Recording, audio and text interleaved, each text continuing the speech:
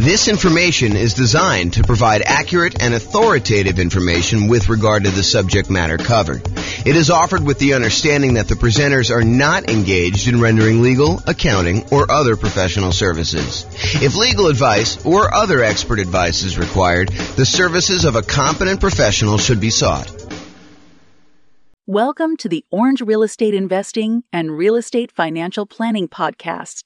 Learn all about investing in real estate in Orange, California, with a combination of real estate financial planning and modeling with numbers specific to Orange, plus syndicated, more generalized recordings of live and pre-recorded real estate investing classes, not all of them specific to Orange.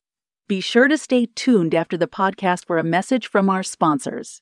Well, good afternoon and welcome, everyone. I am your host, James Orr, and I have a very special class for you today. This is a class where I get to introduce you to a brand new spreadsheet I've been making. I made a version of this, not in Excel. I made a version of it as like an infographic in PowerPoint, probably 6 months ago or so. And I finally got around to converting it to Excel, making some small modifications to it, and I am continuing to work on it. I'll give you a link to download the spreadsheet so that you guys can use it as well. But we're going to talk today about ways to speed up achieving financial independence. And I'm going to walk you through some of the thinking tools I have and some of the visual aids I have for figuring out how to improve the speed, how long it takes you to become financially independent, using whatever resources you have. So if you were normally on a path to get there in X number of years, the idea is how can we shorten that for you and get you there faster? And we'll talk about some things related to that, like increasing risk by improving speed, because sometimes it's a trade-off. And while I was preparing this class, I actually thought of a whole separate series of classes I'm going to do. I probably will do the first one in that series, sort of like an intro to this topic, tomorrow, because I was like starting to add some slides, think about how I was going to do it. And I ultimately ended up saying, okay, this is really its own presentation because I'm going off on this really deep, very interesting, but very deep rabbit hole. And so I'll get to that probably tomorrow. If not tomorrow, then soon. And I will share with you some of my other thoughts on some other really cool new tools I'm making for that as well. But today we're going to talk about ways to speed up achieving financial independence, a new tool I created with this other spreadsheet, and we'll kind of jump right into it. So let's get into it right now. So first, what is financial independence?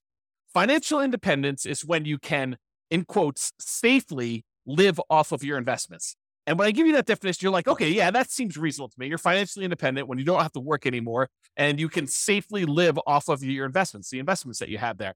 And yeah, that makes sense, but it doesn't really make sense because that is more of a generalized definition of like what it means to be financially independent. And it's not a mathematical definition of when are you financially independent? What is the math behind becoming exactly financially independent? So what I did is I came up with the math version of what is financial independence. And really what it is, it's when all of these things contribute enough money so that they cover your expenses or your desired amount of money that you want coming in. So financial independence is really when, one, the net positive cash flow from all of your rental properties, that's all the income from your rental properties, rent, and anything else you're collecting on the property, minus all of your expenses, including vacancy, the principal and interest part of your mortgage payment, taxes on your property, any private mortgage insurance payments you're making, especially if you bought a property as a nomad or a house hacker, any insurance payments you've got on that, any of the maintenance you need in order to maintain the property, and property management.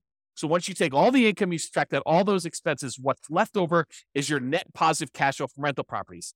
And because I'm going to be talking about something else, I don't usually add this to this definition of financial independence, but because I'm going to show you it on another spreadsheet that I made, I will also tell you that this is also the section for business income. So if you have a business that is not relying on you to work there, you are a passive owner in the business and you're getting passive income coming in from that net of all expenses, that's also what is included in this number one section. This number one section really should say business income, and real estate rentals just happen to be a business that we talk a lot about. And so I made it its own special category, but really this is all your business income here. Net positive cash flow from business income, including net positive cash flow from rental properties. And the rental property one includes all your income minus all your expenses, including vacancy, principal, so on and so forth, which I already covered. So number one, net positive cash flow from rentals and also business income. Number two is any invested assets you have. If you have money invested in stocks or bonds or, anything else like that, any money you have there times a safe withdrawal rate, which we'll get into what a safe withdrawal rate here is a little bit later, but times your safe withdrawal rate is money that can contribute towards you being financially independent. So if you have $1 million invested and you believe in a 4% safe withdrawal rate, which I'll get to in a second here, that is $40,000 a year that you can then use to be considered financially independent. That contributes to the income to see if you qualify as being financially independent there. Okay. So that's number two. Number one was income from rental properties and the other business. Number two is invested assets times safe withdrawal rate. Number three is any passive income you have coming in from Social Security. Now, if you're trying to do this financial independence thing way before you can collect Social Security, you won't be able to rely on that until much later. But some of you are listening to this, you're like, hey, look, I'm going to collect Social Security in 5 years, or I'm already collecting Social Security. And so you can count that as part of the passive income that you've got coming in as to whether or not you are financially independent. So passive income from Social Security. Similarly, if you bought any annuities and you're able to collect on those annuities now, if you're getting any like monthly or yearly proceeds from your annuities, those can count towards you being financially independent. And then number five is passive income from pensions. So if you have a pension and or Social Security, then you can actually count the income you have income from your pension as part of being financially independent. So those are really the 5 areas of income we're counting. And if the sum of all 5 of those exceeds the amount of money you need to live on, or the amount of money that you desire to have coming in, maybe it's not necessarily just live on, maybe it's live on plus you still want to continue saving for something, then you can count whatever money. If that exceeds the amount of money you need, then you are considered financially independent. That is a more mathematical definition, more than just when you can safely live off your investments, right? We want to know more about like when dollar amount wise, we actually are financially independent, not just like in this generic sense. And so that's why we define it that way. So how do we speed that up? How do we get there faster? I'm going to knock out the 3 kind of like really easy ones right up front: pensions, annuities, and Social Security. And then we'll dig into all the other details, but I want to just get these out of the way. So pensions. If you want to speed up your pension, just make sure that we maximize how much we're contributing to any pensions that we have with our job. So don't like skimp on the pension part of it. Don't say, I'm not going to contribute to that. And I'm going to cover some caveats here, because sometimes choosing to invest in your pension at a lower yield, the lower return that you're getting on that, is actually a mistake. And you could look at it as, look, if my pension's only earning me whatever it is, like when I think about like how much I'm putting in and when I'm actually going to get out when I'm able to collect the pension, and I calculate that to be about 8 to 10% or whatever it ends up being, and you can go invest your money somewhere else and get a 15, 20, 25% return, and maybe even get it earlier than when your pension would start, then maybe you don't want to fully fund your pension. Maybe you want to choose to opt out if you can at your job and not do that. Now realize sometimes we go and we're like, hey, look, I'm not going to do the pension because I think I can get these higher returns, but then something happens where those higher returns don't actually come to fruition, where they don't actually appear. You thought you were going to rely on all this real estate stuff, and the real estate stuff didn't work out for whatever reason. Now you don't have a pension because you stopped doing that. So you got to be careful that you're not trading off some speed with increased risk and then end up regretting it later because you didn't do some stuff that was sort of like your baseline safety net sort of stuff later. Okay. So pensions, that's number one. Annuities, we can buy, single premium immediate annuities, or you could do like, annuity payments over time and do that if we have the cash. And if you want to do the single premium one, if that's going to get you over the edge, like let's say you've got, I don't know, whatever it is, $8,000 in money coming in from all of your other assets. And you're like, look, I'm about $2,000 short to having the $10,000 a month that I really need. And I have this big lump sum of cash sitting over here that I'm not doing much with.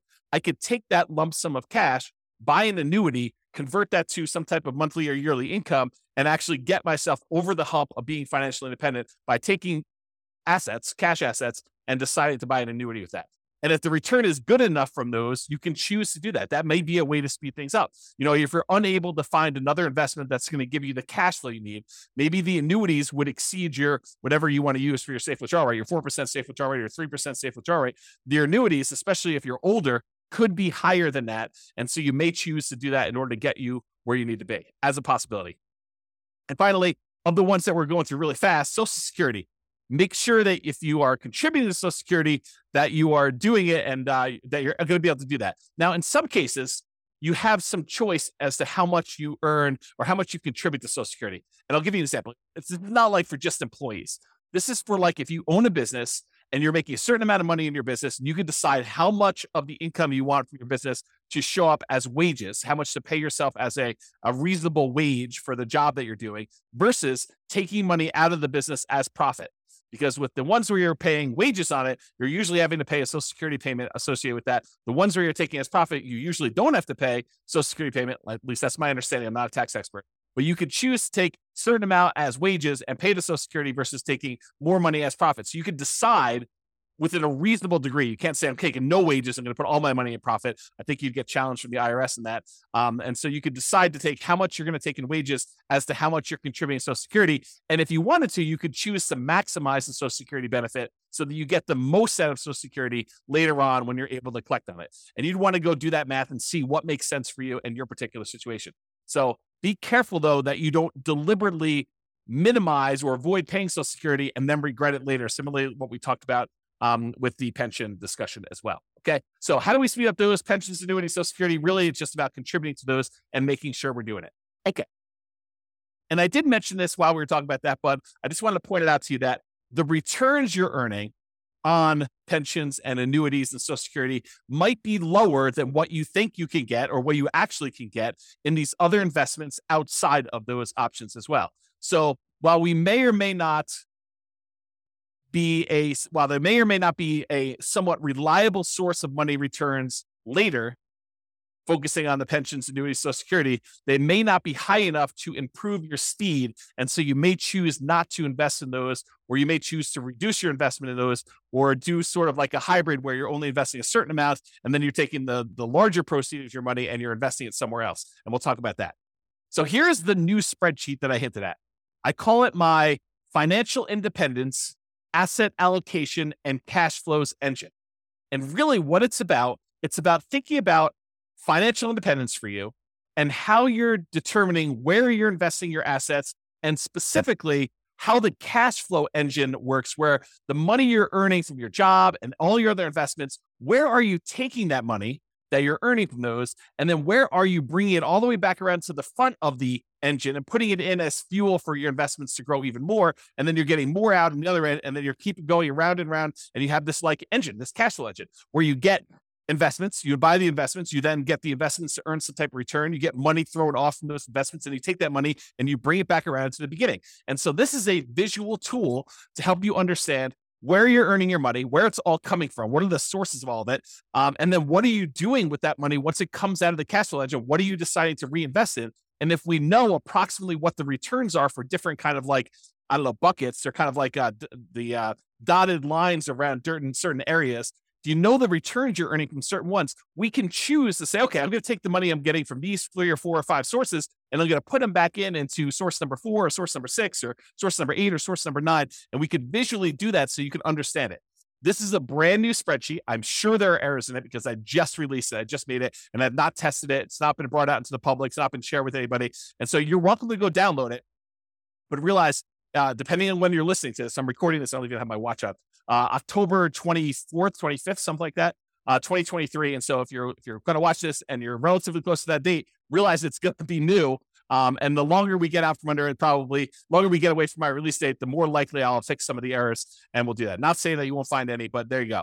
So if you want to go download it, go to refp.info/FIAACFE. And that stands for Financial Independence, Asset Allocation, Cash Flow Engine. So refp.info, FIAACFE, and you can go download a copy of the spreadsheet and you can kind of use it, do your own numbers on it, and do that. But let me walk you through some of the ideas, and we're going to talk about how we can use this visualization in order to speed up you becoming financially independent. Okay. So speed up your job income. So this is one of the sources. I just did a blow up of the spreadsheet here. This is one of your sources from your job income. Shows that how much you're making from your job and then how much you're actually investing from your job. So you have saved to invest. Part of the money, in some cases, you have a company match where the company says to you, look, if you invest, 1 or 2% of your income, we will match that dollar for dollar. So if you invest 1%, we will automatically add add 1% to it. And so you'll end up investing 2% total, 1% provided by you, 1% from a company match. And so you want to try to maximize that if you can and do the company match part. Sometimes you'll take money outside of that company match. Just that company may say, look, we're only willing to go up to 3% with that. So you do your 3% investment, your company matches it 3% as an example. And then any additional money, 2% more or 5% more or whatever you're investing from your job, you want to go and take that money. And that is the no match, the money that you're investing from your job that is not matched by the company to do that. And then any money here you're putting in Social Security, you can kind of just keep track of that mentally for yourself. So how do you speed up the job income? Well, increase your job income. Like decide to earn more, or get a job where they do a match or don't do a match, or do one where they do a match, or they have some type of, stock options or something like that. Not just your regular job either. I'm also talking about a side hustle or two. For example, maybe you decide to go and do house hacking, where you go and you buy a property where you could rent out part of the property while you're living in it. As another example for doing that. Or maybe you decide to start a business part-time in order to generate more income coming in, and you do that. So not just your regular job, maybe other jobs as well. If you're really trying to speed things up, that is a possibility for you.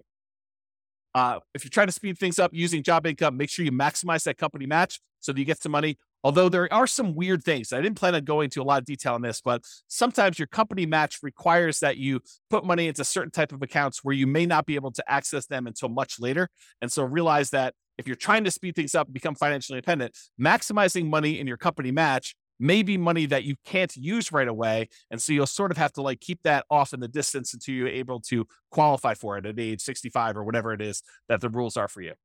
So you want to increase your company match or maximize your company match. You may want to increase any money that you're investing on your own outside the company match. And if you're relying on Social Security and you have control over how much you take from Social Security, like you're the business owner and have some control over wages versus profits, then minimizing Social Security may be faster, but at the cost of the amount of Social Security benefit later, which may be more risky or less conservative if something goes wrong with the investments you're making outside of the Social Security option. Okay. So just realize that. All right. So that's the first one. We talked about income. Now let's talk about properties. So in my mind, I've grouped properties into three primary groups because we really do look at properties in three distinct ways. First one is a really obvious one, the owner-occupant properties. These are properties that you live in. And sometimes there's a little bit of crossover, like if you're doing house hacking, you bought a duplex or a triplex or a fourplex, and you're living in one of the units and you're renting out the others, or maybe you're just doing roommates. You bought a nice single family home and you're living in the single family home and you're renting out a couple of the bedrooms, or you're renting out an RV space in the backyard, or whatever you're doing. Or maybe you bought the triplex and you're renting out roommates in the room and the one you're living in. And then you have two other rental units that you're renting out because complete separate units. If you're doing that, that's totally fine too. But for the most part, I'm talking about the properties that you're deciding to live in. And most of the time, we're not getting any type of cash flow or cash flow from depreciation from that. And we're usually not taking advantage of the appreciation, the property value going up, or the fact that we're paying down on the loan, because that really doesn't count until you pay the property off, and it totally reduces your housing expense. So, and I'll go into that in a lot of detail in other classes, but usually that does not contribute towards you being financially independent unless you take that property and you're using it, like we're going to use other properties here in a minute, as sort of like a rocket booster in order to gain some equity, have the property value go up, pay down your debt, and then you eventually sell that property, or you take the property that you lived in for a year or two or three or four or five, and you then convert it to a rental. And in those cases, you could use the assets you're committed there. But if you're just keeping them as an owner occupant, we don't really use those a lot as returns coming out of there that we could reinvest. Okay, so it really would need to move from being an owner-occupant property to some type of investment property or something like that, or selling it, which I didn't show in here, although I did make a note. Not show could sell owner-occupant properties for tax-advantaged capital gains. And there are some tax advantages of selling an owner-occupant property for your primary.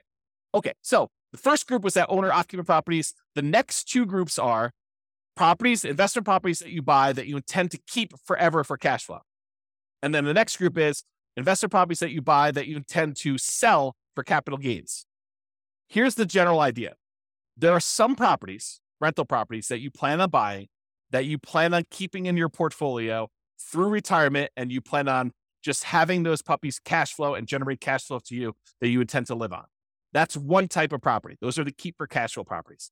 There are other properties that we're buying that maybe the cash flow isn't great, or maybe the property is not one you want to keep in your portfolio for a long period of time, but it is a property that you intend to buy because the return on it is so attractive. And it's a property that you intend to keep maybe for, a month or two and then quickly flip, or maybe you want to keep it for 6 months or a year or 5 years or 10 years or 20 years, or until you get to the point where you have enough properties, enough equity in them that you could sell off the ones that you planned on selling and use the proceeds in order to pay off the ones that you want to keep for cash flow. So there are some properties, though, that we plan to sell for capital gains. And so those are a separate group. The ones where we plan to keep for cash flow, we're primarily focused in on the cash flow from those, although you can access the appreciation of debt pay down via some refinancing or doing a HELOC on those. The other ones, we may get some cash flow and cash flow from depreciation while we're holding them, but really the intention of those is to capture the appreciation, the debt pay down from those, and then use that money elsewhere, come out of the engine and invest somewhere else in the property. Okay, let me check my notes to make sure I covered what I wanted to do. Okay, so some properties you'll own or occupy, talked about that. Could still do house hacking, talked about getting roommates or buying a duplex, triplex, or fourplex. And that could be like a side hustle, right? The income you have coming in from doing a house hack is almost like getting a second job, if you think about it, right? I mean, if you went out and you got another job delivering pizzas and you earn $600 a month, isn't that sort of like, renting out a bedroom or renting out a garage space or renting out an RV parking spot on a property and getting another $600 a month? It's just you're not doing as much manual labor in order to have someone else living in an RV space or renting out your garage or, renting out a room in your property and you're collecting money on that. So it's like a side hustle. It financially contributes $600 to your income, just like another second job would. Okay. And maybe even some tax advantages of you renting out part of your property, as you'll probably get some cash flow from depreciation for the part of property that you're renting. Okay. So we can still do house hacking, talked about that, and or the nomad strategy. If you decide to do the owner occupant property where you buy a property as an owner occupant, get owner-occupant financing, usually low or nothing down. You get owner-occupant interest rates, which are usually a little bit better than investor interest rates. You buy the property, you move in there, you have to live there for at least a year. It's a requirement of the lender that you stay there for at least a year. And then once you're done living in the property for a year, then you can convert that property to a rental, buy another property as an owner-occupant, put another 3.5% down or 5% down or whatever you're going to do, then move into that property, live there for a year, and continue this property, acquiring rental properties with little or nothing down as you continue to acquire each one. And then you move them into either keeper cash flow or sell for capital gains as you do those. So that's the nomad real estate strategy, where you buy a property, live there as an owner-occupant for at least a year, then you convert it to a rental. The reason why we do at least a year is that is a requirement of the lender. You cannot buy a property as an owner-occupant, move in, and then move out before a year is up and convert it to a rental. It's called loan fraud. So do not do that. You have to stay there at least a year. It's a document you'll sign at closing when you get your owner-occupant loan. It's why they will give you an owner-occupant low down payment loan option with a better interest rate, is because you plan to owner-occupy it, and the requirement is a year. If they change the rules and tell us it's 2 years, we'll start teaching 2 years. Right now, it's a year, so use a year. Okay, talk to your lender about that. We talked about that. And some properties you want to keep as long-term rentals. That cash flow goes toward the goal of financial independence. Some properties you'll want to sell for capital gains. Some of the cash flow while waiting the sale, where you'll capture and redeploy the equity you get from the property. Property goes up from appreciation, maybe some forced appreciation because you bought it at a discount or you did some work on it, and then property gets paid down a little bit on the loan. The difference between what you sell it for minus all your costs and taxes and stuff like that, minus what you owe on the property, is going to be that money that you're going to be able to redeploy as part of your cash flow engine in order to do this. Similarly to what we just talked about with all the real estate, because real estate is a business, as I discussed, we're talking about businesses here. So you basically have a business where you're getting cash flow, your profit from being in the business. Now, this is, if you have a job, you put your job income up on top in the spreadsheet and you get this business cash flow coming out as profit here later. Eventually, you may decide to stop working your job, but maybe you still own part of the business and you get profit from the business in the form of dividends or whatever else they're going to do there. And so you kind of keep this as there. So it allows you to kind of keep track of that there. Okay, now let's talk about safe withdrawal rate, because I'm about to go talk about the invested assets you've got and other things. And I want to mention what safe withdrawal rate is and kind of give you a very brief definition of what this is. We could really do like a 2-hour class on safe withdrawal rates. In fact, we probably could even do more. Okay, so what's safe withdrawal rates? SWR. It's how much you can, in quotes, safely withdraw from money that you have invested in things like stocks and bonds and likely not run out of money. There's no guarantee that you won't run out of money, but it's likely based on historical data. So a guy named Bill Bengen did a bunch of math and he came up with this idea that, hey, how much money can I take out of a client's portfolio where they are really unlikely to run out of money over a 30-year period or something like that? And so he looked at a bunch of different starting points using like historical stock market data, and he came up with this idea of a 4% rule. 4% rule basically says you could safely withdraw 4% of the amount that you start with, and you are very low probability likely to run out of money using historical data. Who knows what the future will bring, but usually the future looks similar enough to the past where he's saying, okay, look, based on historical data, 4%, most of the time we can get away with doing that. In some cases, we actually end up running out of money over a 30-year period, but 4% seems pretty safe to do. Then the Trinity study came out. It was 3 professors from Trinity University, Philip L. Cooley, Carl M. Hubbard and Daniel T. Walls. And if you want to read the Trinity study, you can go read it at refp.info/Trinity. It'll take you right to the PDF. You can go read the whole thing. But they did a whole bunch of analysis on the same problem. And they basically determined, if you have a 90% stock portfolio or 10% stock or 10% bonds or 80-20 or 70-30 or whatever it is, they ran through a whole bunch of different variations. And they published how many times of the different starting years did people actually run out of money doing this. And they showed their results. So you can go look at all this and do it. So some people will use this if you've ever heard someone say, I'm using the 4% rule or the 4% safe withdrawal rate. It means that if you have $1 million invested, you can withdraw $40,000 per year, and you are not likely to run out of money. It's still possible, but you're not likely to run out of money if you've got that $1 million invested in stocks and bonds. In the simplest version of this, and there's lots of variations, lots of discussions about it, but in the simplest version, the $40,000 a year increases by inflation each year. So it's $40,000 year one, the next year might be, $40,000 plus 3% or something like that. And so you can go look at those numbers and see over time. Now, to be crystal clear, this explicitly excludes all real estate and business equity. So you can't say, I've got $2 million worth of real estate equity and I'm cash flowing $2,000 a month from that. And then go over here on the other side and say, well, then I have $2 million of real estate equity and $1 million in stocks and bonds. And so I've really got $3 million that I could use with a 4% safe withdrawal rate. That is not the case. That is definitely not true. You can only use the $1 million you have invested in stocks and bonds with this safe withdrawal rate idea. You cannot use the real estate equity as well. It's like double dipping. You're already getting a return on that $2 million of real estate equity. That's the cash flow that you're getting on the rental properties, as an example. Okay.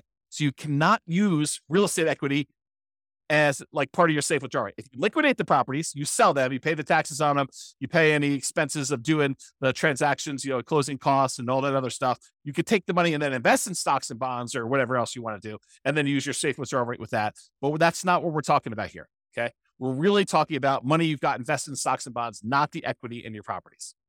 Okay. Now that I explained safe withdrawal rate, now we're looking at the 3 different types of accounts you have where you have assets invested in them. And these are usually things like stocks and bonds times whatever your safe withdrawal rate. So there's money that you could have in a taxable account. And a taxable account is money that you pay taxes in order to get the money. It's like from your job. And then you're going to pay taxes on any gains you have from those investments. So you pay taxes when you earn the money. Then this is an after-tax investment. And then once the money gains stuff, goes up in value or it's throwing off dividends or whatever, then you're paying taxes on that as you go. That's what your taxable account money is. For example, investing money you earn and pay tax on already in a brokerage account. So you go decide you're going to go invest, you're going to trade options, you're going to do whatever you're going to do there. That is money that you most of the time be doing in some type of taxable account, taxable brokerage account. There's another type of account called a tax deferred account. You can have assets in these tax deferred accounts. It's money you invested before paying taxes on it, but you need to pay taxes on it when you withdraw it. So it's money that the government will say to you, hey, listen, you could take a certain amount of your income and you could set it aside and invest in these tax deferred accounts. You don't pay taxes on the money that you earn while you do it, but you are going to pay taxes on it when it comes out. And so they want you to grow that, make it a much larger dollar amount, and then pay taxes on the larger dollar amount when it comes out. An example of this would be a traditional IRA. Okay. So that's another example of a tax deferred account. And then you can have assets in tax-free accounts. This is money where you pay taxes on it as you earned it, but then you do not pay taxes on it when you withdraw it. So you can put it into a certain type of account, let it grow. You pay taxes on it before you put it in. And then once you actually have it grow, then as you pull it out, you do not pay taxes on that at all. An example of this would be like a Roth IRA. Okay. So you could take money that you're earning in your engine and you could decide to put it into your taxable account, pay taxes on the money, invest it, and then pay taxes on it as you come out. You can decide to take the money you have, not pay taxes on it up front, defer the taxes till later, invest your money, and then pay taxes when you get it out. Or you can pay taxes on money, invest it, and then when you pull it out, it's tax-free. Okay. So those are the 3 types of options. You have an account, kind of like a line item for each one of those here. And then you multiply that by whatever your safe withdrawal rate is to find out how much money you could take out of there. Now, while you're actively growing your portfolio, you're not taking out money to live on or anything, you can just let these grow, right? You put money in and let them grow and not actually do a safe withdrawal right now. But later on, when you start pulling money out there, you may want to have money coming out of this. And then another one here is annuities. How much you bought in annuities that you have the value of the annuities here, and then the annuity payout rate, you can calculate how much you're actually pulling out of there when you do the annuities. Okay, so besides earning more money from your job, from side hustles, from starting businesses, and reducing your expenses, your personal expenses, your business expenses, including taxes on both your personal and business expenses. So like, how can you go ahead and save more money by earning more and spending less, which both are really, really important. Okay. Like this is not like a trivial thing, but besides those, how else can we speed up financial independence? Well, it's really about what you do with the money you've got coming from your assets, like how we go and deploy the things that are coming out of the engine, the sources of the money that you have to invest. You know, when we talk about the engine, it's the money in, all the money that you've got that you're investing in your assets. Then what happens when you get returns, and what do you do with all this money coming out? Sure, there's job stuff where you're getting some money and you're saving it like there. But really, what are you going to do with like cash coming out of your businesses and the money coming out from like your properties growing in value if you decide to do a refi or HELOC or whatever, or if you decide to take money and you sell a property or doing all that, or any money coming from your business or the safe withdrawal rate money you've got coming out. Like, what are you doing with all of this money? You're like thinking about like, where do I deploy it and how do I do it? So we're really focused on the sources of money out, all these little green letters in boxes there. So let's talk about the money to invest. What do we do with this money to speed up financial independence? And these are all the different things that we have money coming from. So the job, you've got some money coming in when the company matches your money, the money that you're saving that the company does not match. Any of the cash flow properties that you own, you could decide to collect money now in the form of cash flow and then cash flow from depreciation. If you decide to pull money out of those properties, you're primarily keeping for cash flow, like you do a cash out refi or you do a HELOC. And then if you have properties that you're keeping primarily to sell for capital gains, you might get a little bit of cash now in the form of cash flow and cash flow from depreciation. But then if you sell the property, there are certain proceeds you can get where you pay the taxes on it and you can invest in whatever you want. Or you could decide to defer your taxes, do a 1031 exchange, and reinvest that money in more rental properties, like kind investments. So you could do that. Or if you decide instead of selling the property right away, you can access the equity you have in those properties with a loan temporarily and do a cash out refinance or HELOC, just like we did with the ones where we were keeping for cash flow. And then any business income you've got there, you can use the cash flow from owner profits. Then these invested assets times your safe withdrawal rate. We've got the tax withdrawals, tax deferred withdrawals, and then tax-free withdrawals from those three different sources, your annuities, your Social Security, and your pension. So those are the different sources of money to invest that we've got there. So what do we invest in? Like we take all this money out from all those different sources, and like, how do we go and speed things up? And what do we reinvest in? And part of it is this choice. It's the choice of, okay, we've got all these sources of money that we just went over. Where are we going to put that? How do we improve it? And part of that is taking all this money out that we see. Some of them you're going to be deferring for later. Like you're not going to be necessarily taking money out of, the tax withdrawal account or whatever, unless you're going to say, hey, I'm saving up money in this until I get to $100,000, and I'm taking $100,000 and I'm going to use that as down payment in order to buy a property. So you may be doing stuff like that, but sometimes it's like you're holding for a little while until your engine grows and the return grows in that. Then you're going to take money from there and you're going to move it up somewhere else. Okay. So what are we going to reinvest in? Well, here are the options, right? I've tried to simplify it down and say, these are really the choices we're looking at. Number one, we can invest in more owner-occupant properties. We could either put up money for down payments and buy another owner-occupant property. Maybe we sell one, use some of the proceeds and reinvest in that. Or maybe we sell one, take some of the money, buy an investment property, take less of the proceeds and go buy an owner-occupant property. But we take some and we use it for down payments to buy an owner-occupant property. Or we could pay down on mortgages and earn a return from having less that we owe on the property. So if we have an 8% mortgage, which is what they are about the time that I'm recording this, you could take money from something else you've got on the other side and reinvest it by paying down an 8% mortgage. What do you earn as a return by paying down an 8% mortgage? It's not a trick question. 8%. That's exactly right. So if you're going to go have a loan, you're going to pay it down. What you get as a return is the interest rate. So if you've got a 2.25% mortgage on a property because you got a really good mortgage, 5 years ago or 3 years ago, do you want to go take money that you could invest in stocks or bonds or CDs or more investment in real estate or anything else and pay off a 2.25% mortgage and earn 2.25% on that money? There are some cases where you might want to do that, but for the most part, you probably do not want to. You probably want to take that money and invest in something that's going to get you a higher return. But if you've got a mortgage that's at 8%, might not be the worst thing to do with all of your money, right? Like not to take all of it, but some of your money, take it and invest in something like that. Okay. So owner-occupied properties, you can either use it more for down payments to buy more of those, or you can pay down loans on your owner-occupied properties to do that. The other thing is you can keep for cash flow properties, the properties that you intend to keep for cash flow, you can use for down payments to buy more properties that you intend to keep forever and cash flow them into retirement. Or you could either use down payments for that, or you could pay down mortgages on those. And then finally, for the property group, you could sell for the properties that are sell for capital gains, the ones that you intend to sell at some point in the future, like get a really good return early on. And then as your equity builds up, you want to sell that thing off, take the equity, redeploy it into something that's going to get a higher return, which we'll talk about here in a moment.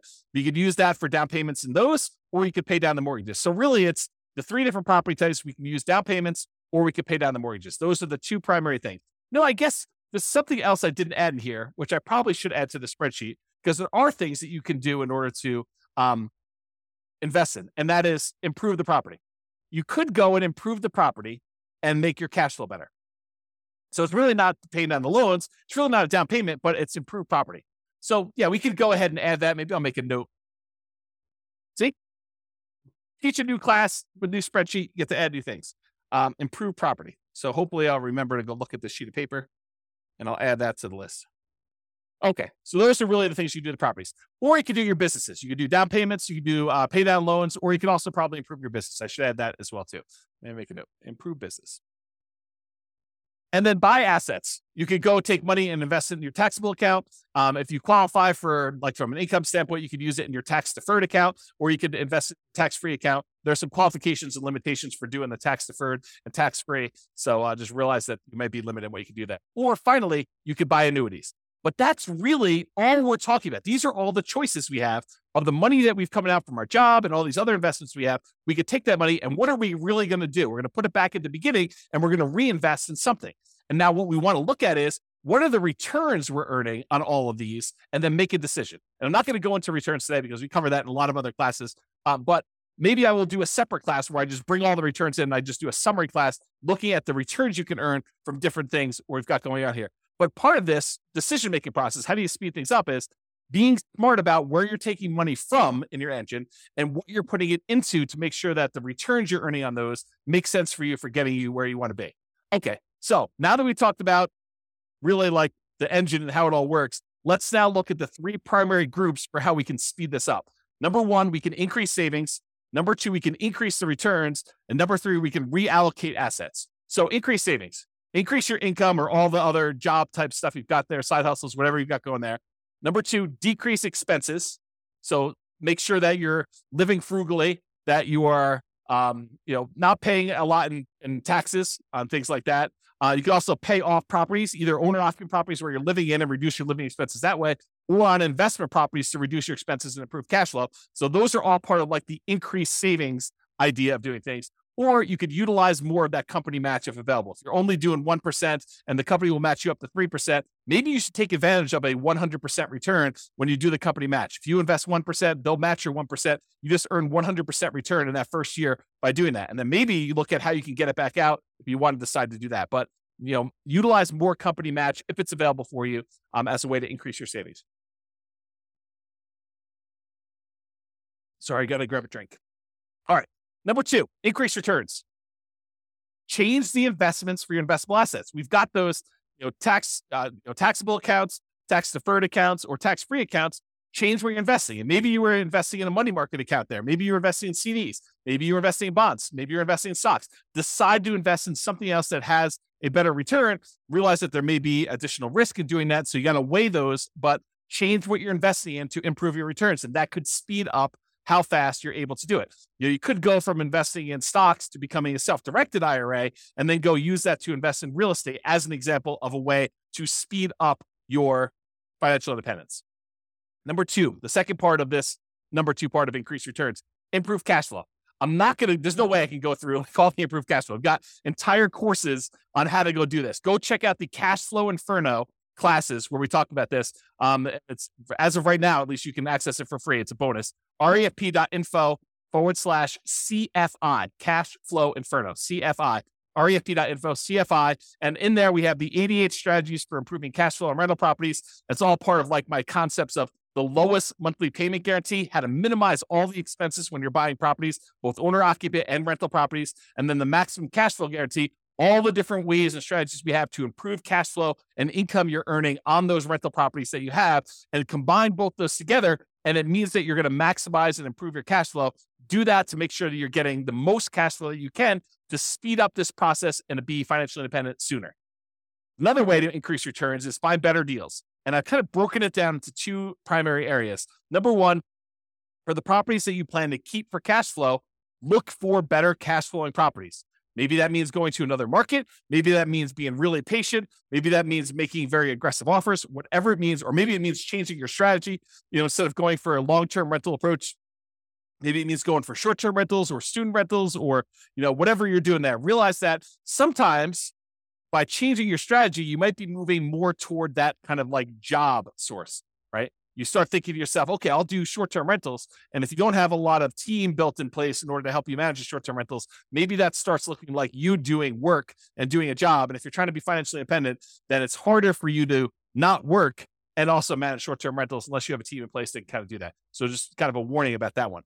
Or a better deal example with properties that you're going to plan to sell for capital gains, get bigger discounts or find properties that you can get higher appreciation and you can able to make those properties produce better returns for you that you plan on holding for a month, 2 months, 3 months, 6 months, a year, 5 years, 10 years, whatever it is, before you get enough equity built up that you can then sell them, pay the costs associated with selling them, and then redeploy that equity into other investments. That's like part of the engine. And we'll talk about this. I think it's on the next slide about why you may want to go do stuff like that.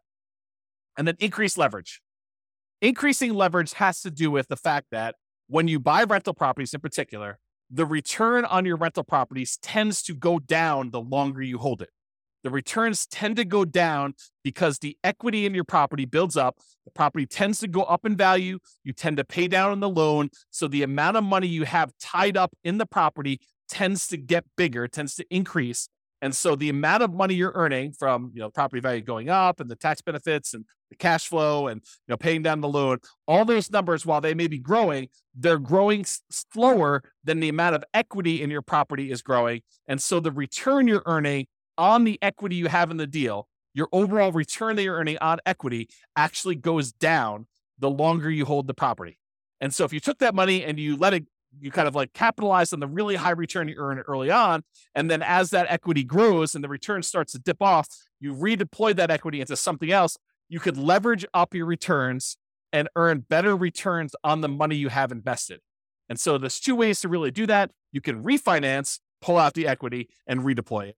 Or you could sell the property, pay all the costs associated with that, and then redeploy the equity and improve your returns that way. And it's based on this idea, this return on equity idea. And I've taught separate classes on this. And I'm not going to have time to go into a ridiculous amount of detail, but this is legit. This is like a phenomenon that is true. You buy a property and you end up earning a good amount of appreciation, a good amount of debt pay down, a good amount of cash flow from depreciation, and usually relatively low cash flow at the beginning, and that tends to improve over time.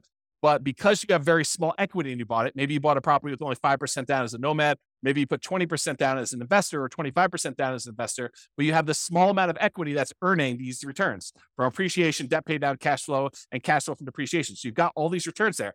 But as your equity grows, as the property value goes up, as you pay down the loan, the amount of equity you have grows. And even though appreciation goes up over time, your debt pay down goes up over time a little bit, your cash flow tends to improve over time, and your cash flow from depreciation stays the same because it's pretty much fixed unless you decide to do some accelerated depreciation. But even though that one stays static, the amount of equity you have grows faster than the return on all these other ones, so that over time, the return you're earning on the equity you have in that property is actually decreasing. And eventually, once your debt pay down, once you pay off the loan, your debt pay down one goes away and you no longer have any return from debt pay down. And eventually your cash flow from depreciation goes away because you can only depreciate residential properties over 27 and a half years. And so that eventually goes to zero. So what you're left with is just unleveraged, because it's no longer leveraged, appreciation rate, which might be 3%. And then your unleveraged cash flow return, which might be cap rate, which is usually somewhere between 5, 6, 7, 8, 9, 10%, depending on what property you're buying, what part of the country, and all sorts of other variables. But maybe 5%, as on the low end. So 5% plus 3% is 8%. So even though you might be earning, 35% return when you first buy the property, like if you think about return on equity, that's decreasing every year So eventually, when the property is paid off, you're about 8% return on your money. So if you decide, look, anytime my investment properties that I own, anytime their return drops below some number, some threshold you hit, whatever that is, 20% or 15% or 10%, you could say, look, I'm going to sell this property and re-leverage up. I'm going to take the money. I'm going to pay the taxes. I'm going to pay the capital gains tax. I'm going to pay the depreciation recapture tax. I'm going to, pay the real estate commission to get out of it. I'm going to pay the closing costs, and I'm going to take whatever's left over, which is what we call true net equity. That's the amount you have left over after all those expenses I just named.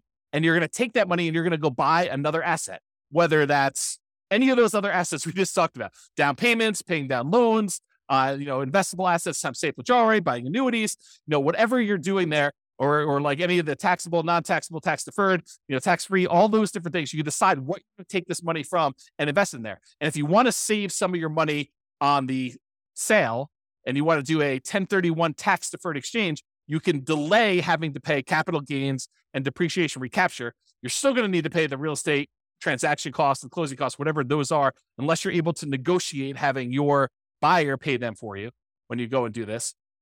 But in most cases, you're going to pay those, and then you can take that a much larger chunk, but you're limited in what you can reinvest that in when you do that. Has to be other real estate, like-kind real estate, not owner-occupant stuff, okay? So this idea of return on equity declining over time is real. It's a real phenomenon.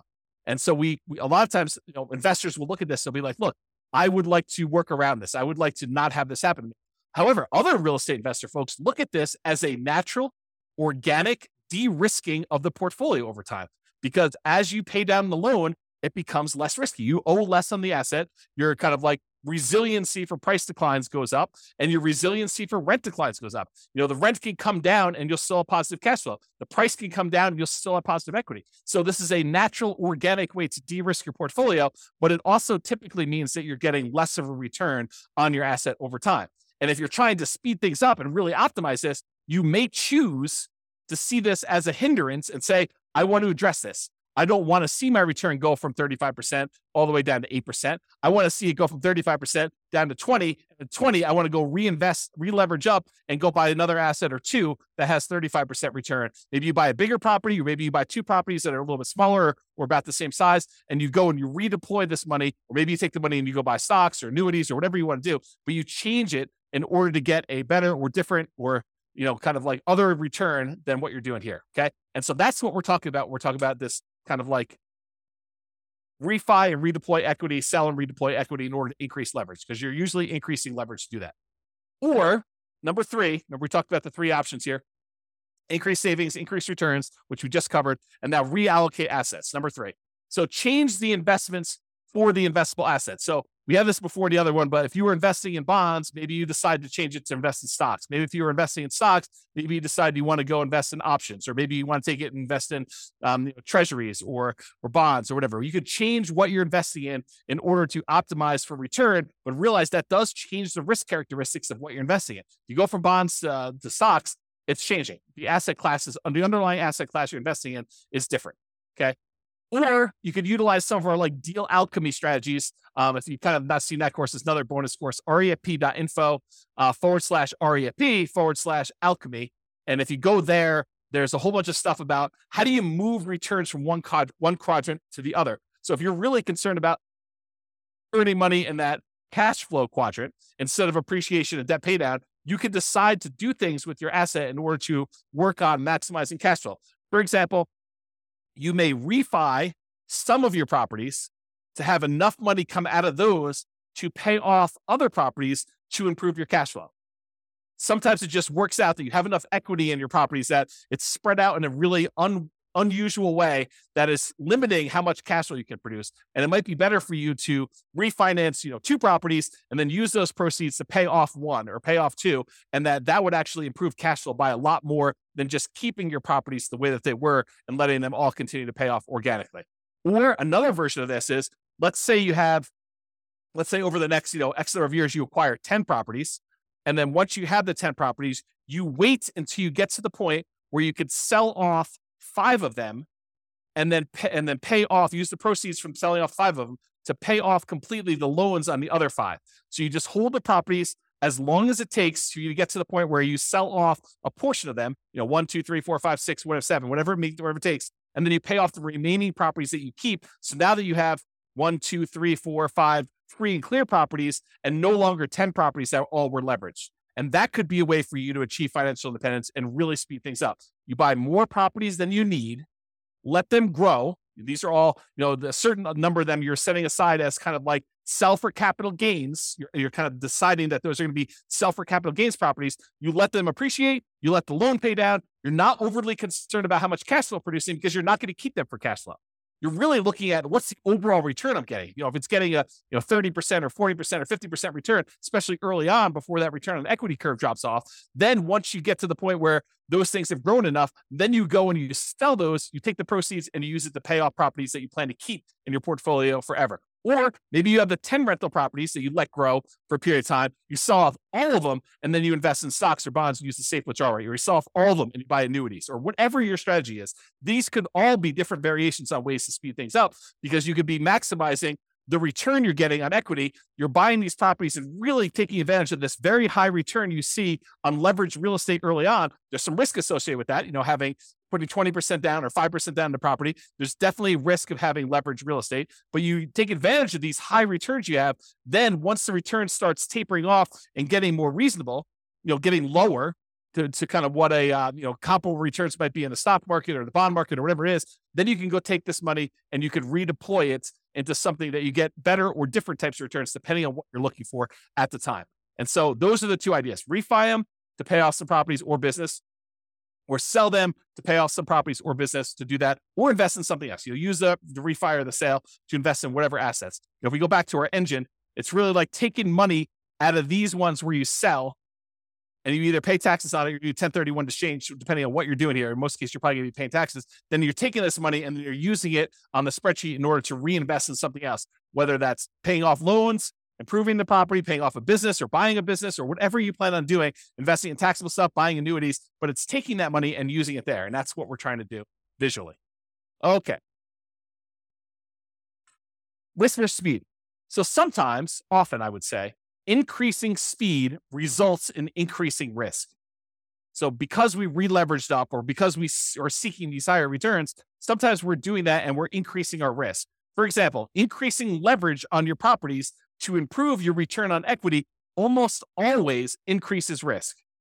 Right? If you go re-leverage up, you take these assets, you take one property that's the equity is kind of growing, you take that, you sell it, and you take that and you buy 2 more properties or a bigger property where you only put 20% down or 25% down when you had 50% of equity, you're likely increasing risk. And I've got a whole series of classes coming on this. We're going to use expected value to really drill down and understand how you could still have a better expected value.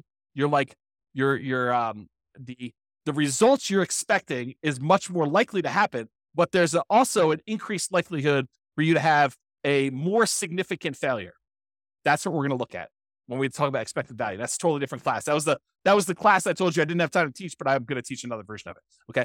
So for example, increasing leverage, talked about this, always increase. Many real estate investors will choose to de-risk the closer they get to their FIRE date, the financial independence retire early date. Because as you get a much larger asset base, having variations in that could impact. If you needed $3 million in order to be considered financially independent and you're getting closer to your deadline of when you want to actually be retired, then, if you have a portfolio that, could easily go up 10% or down 10% in value, and all of a sudden you see as you approach your date, the portfolio drops 10% and you need that 3 million and you only have 2.7 now, that's problematic. And so the closer you get to the date where you actually want to be financially independent and stop working, the less risky you want it to be, unless you're way above it, right? Unless you're like, okay, I need 3 million, I'm at 7 million. I don't need to de-risk that much at that point. But if you're close, then that's one of the more dangerous times. This is a retirement date risk. This is from Michael Kitces. Talks about the peak impact of portfolio size effect. Right as you're entering the period where you're going to stop working here, that this time period right before you hit your financial independence, retire early date, that is one of the more dangerous times. And then right after that, once you retire, is one of the most dangerous times you have for what's called a sequence of returns risk, which we talked about in other classes, and I'm sure I'll talk about again, but I don't have time to go through it right now. If you want to go read Michael Kitces' article about this whole idea, and it's not real estate specific, it's more like stock market stuff, you can go to refp.info/redzone, REDZone, And you will see Michael Kitces explain this phenomenon to financial advisors. Good stuff for you to dig into if you're interested in this. But you'll see why it's most risky right before your financial independence date, and then right after with sequence return risk. They're slightly different risks, but they're related because it's based on your portfolio size. Your largest portfolio size, you're most at risk for that. Okay. So in conclusion, there are many choices you can make to speed up your journey to financial independence. And hopefully you're just starting to understand how this whole engine thing works. So all the different sources of money you got coming out, then what do we take that money and what do we do with it? What do we kind of move it back around to get it going in? And then when it goes in, it kind of comes out. And that's why it's an engine. It keeps repeating and it keeps growing with your returns there. So the choices you make about what you're taking with the money coming out and what you're putting it back into matter, and they can really impact the speed at which you're able to achieve financial independence. Some require more sacrifice and discipline to implement, reducing your expenses, saving more, getting a different job, doing side hustles. That's more work. It's more sacrifice, more discipline to implement. But some of them are mere distinctions at points of decision. Hey, and I'm going to take this money coming out of here. I'm going to invest it in this instead of this. And that can make a major difference. Taking your money and paying off a 2.25% mortgage versus paying off an 8% mortgage could make a big difference. And it's really no extra work for you as to what you want to do. It's just like deciding I'm going to do this instead of this. And so ideally we get this little visual, and I'll create some more tools around this so you can see like what the expected returns are. Maybe you put in your own numbers and you could decide where you're going to take money out of to kind of optimize and improve your kind of like speed to financial independence, but also weighing in the risks of doing so as well. Okay. Speaking of risk, some of these ideas will reduce risk. Taking money and paying off loans with them probably reduces risk overall, provided you have enough reserves. You don't want to go risk your reserves to kind of pay off a property a little faster. Other choices will increase risk. Selling off properties and then re-leveraging up and only putting 5% down or 15% down or 20% down or 25% down when you had 50, 70% of equity in your property before that, that's going to increase risk for you. You're going to actually have like a significant uptick in a lot of the different ways that we measure risk. For real estate investors, the decline you see from return on equity is a legit phenomenon. It does happen. So be aware that most of the time when you buy a real estate investment, the best return you're getting is really early on when you're most leveraged. Okay. Even if it's not the best cash flow. And organically over time, what tends to happen is your cash flow improves, but all of your other returns drop off. Okay. So that tends to be what's going on in your investment. So if you're really trying to maximize returns, especially if you've got some of those properties allocated for sell for equity or sell for capital gains, then a lot of times your overall return is going to be much lower the longer you wait on that. So that decline from the return on equity curve is legit and something that some people will use naturally in their favor to organically de-risk their portfolio as they get older, as their portfolio ages. Some people are like, I want rocket booster returns all the time. So I want to use these kind of sell for equity properties or sell to refi to get at my equity kind of process and redo those things to really maximize the return on equity numbers at the cost of increasing risk. And we'll look at those here when we do a lot of the expected value stuff in future classes to do that. Hope you enjoyed today's class. Hopefully it's not too long. Have a great day, everybody. This has been James Orr. Bye-bye for now. With home prices up, mortgage interest rates up, and rents up, but not quite enough to counteract the higher prices and interest rates, cash flow on rental properties in Orange is harder than ever. Book a call with the Real Estate Financial Planner to apply our proprietary 88 strategies to improve cash flow on your rentals. See the show notes for a link to schedule your call and improve your cash flow today. If you're a real estate agent, lender, or professional in Orange that wants to help our real estate investor listeners, consider reaching out to learn about collaboration opportunities with this podcast. We'd love to add more value to our listeners by having you assist our investors buy, sell, and finance their real estate investments. See the show notes to schedule a call to discuss collaboration opportunities.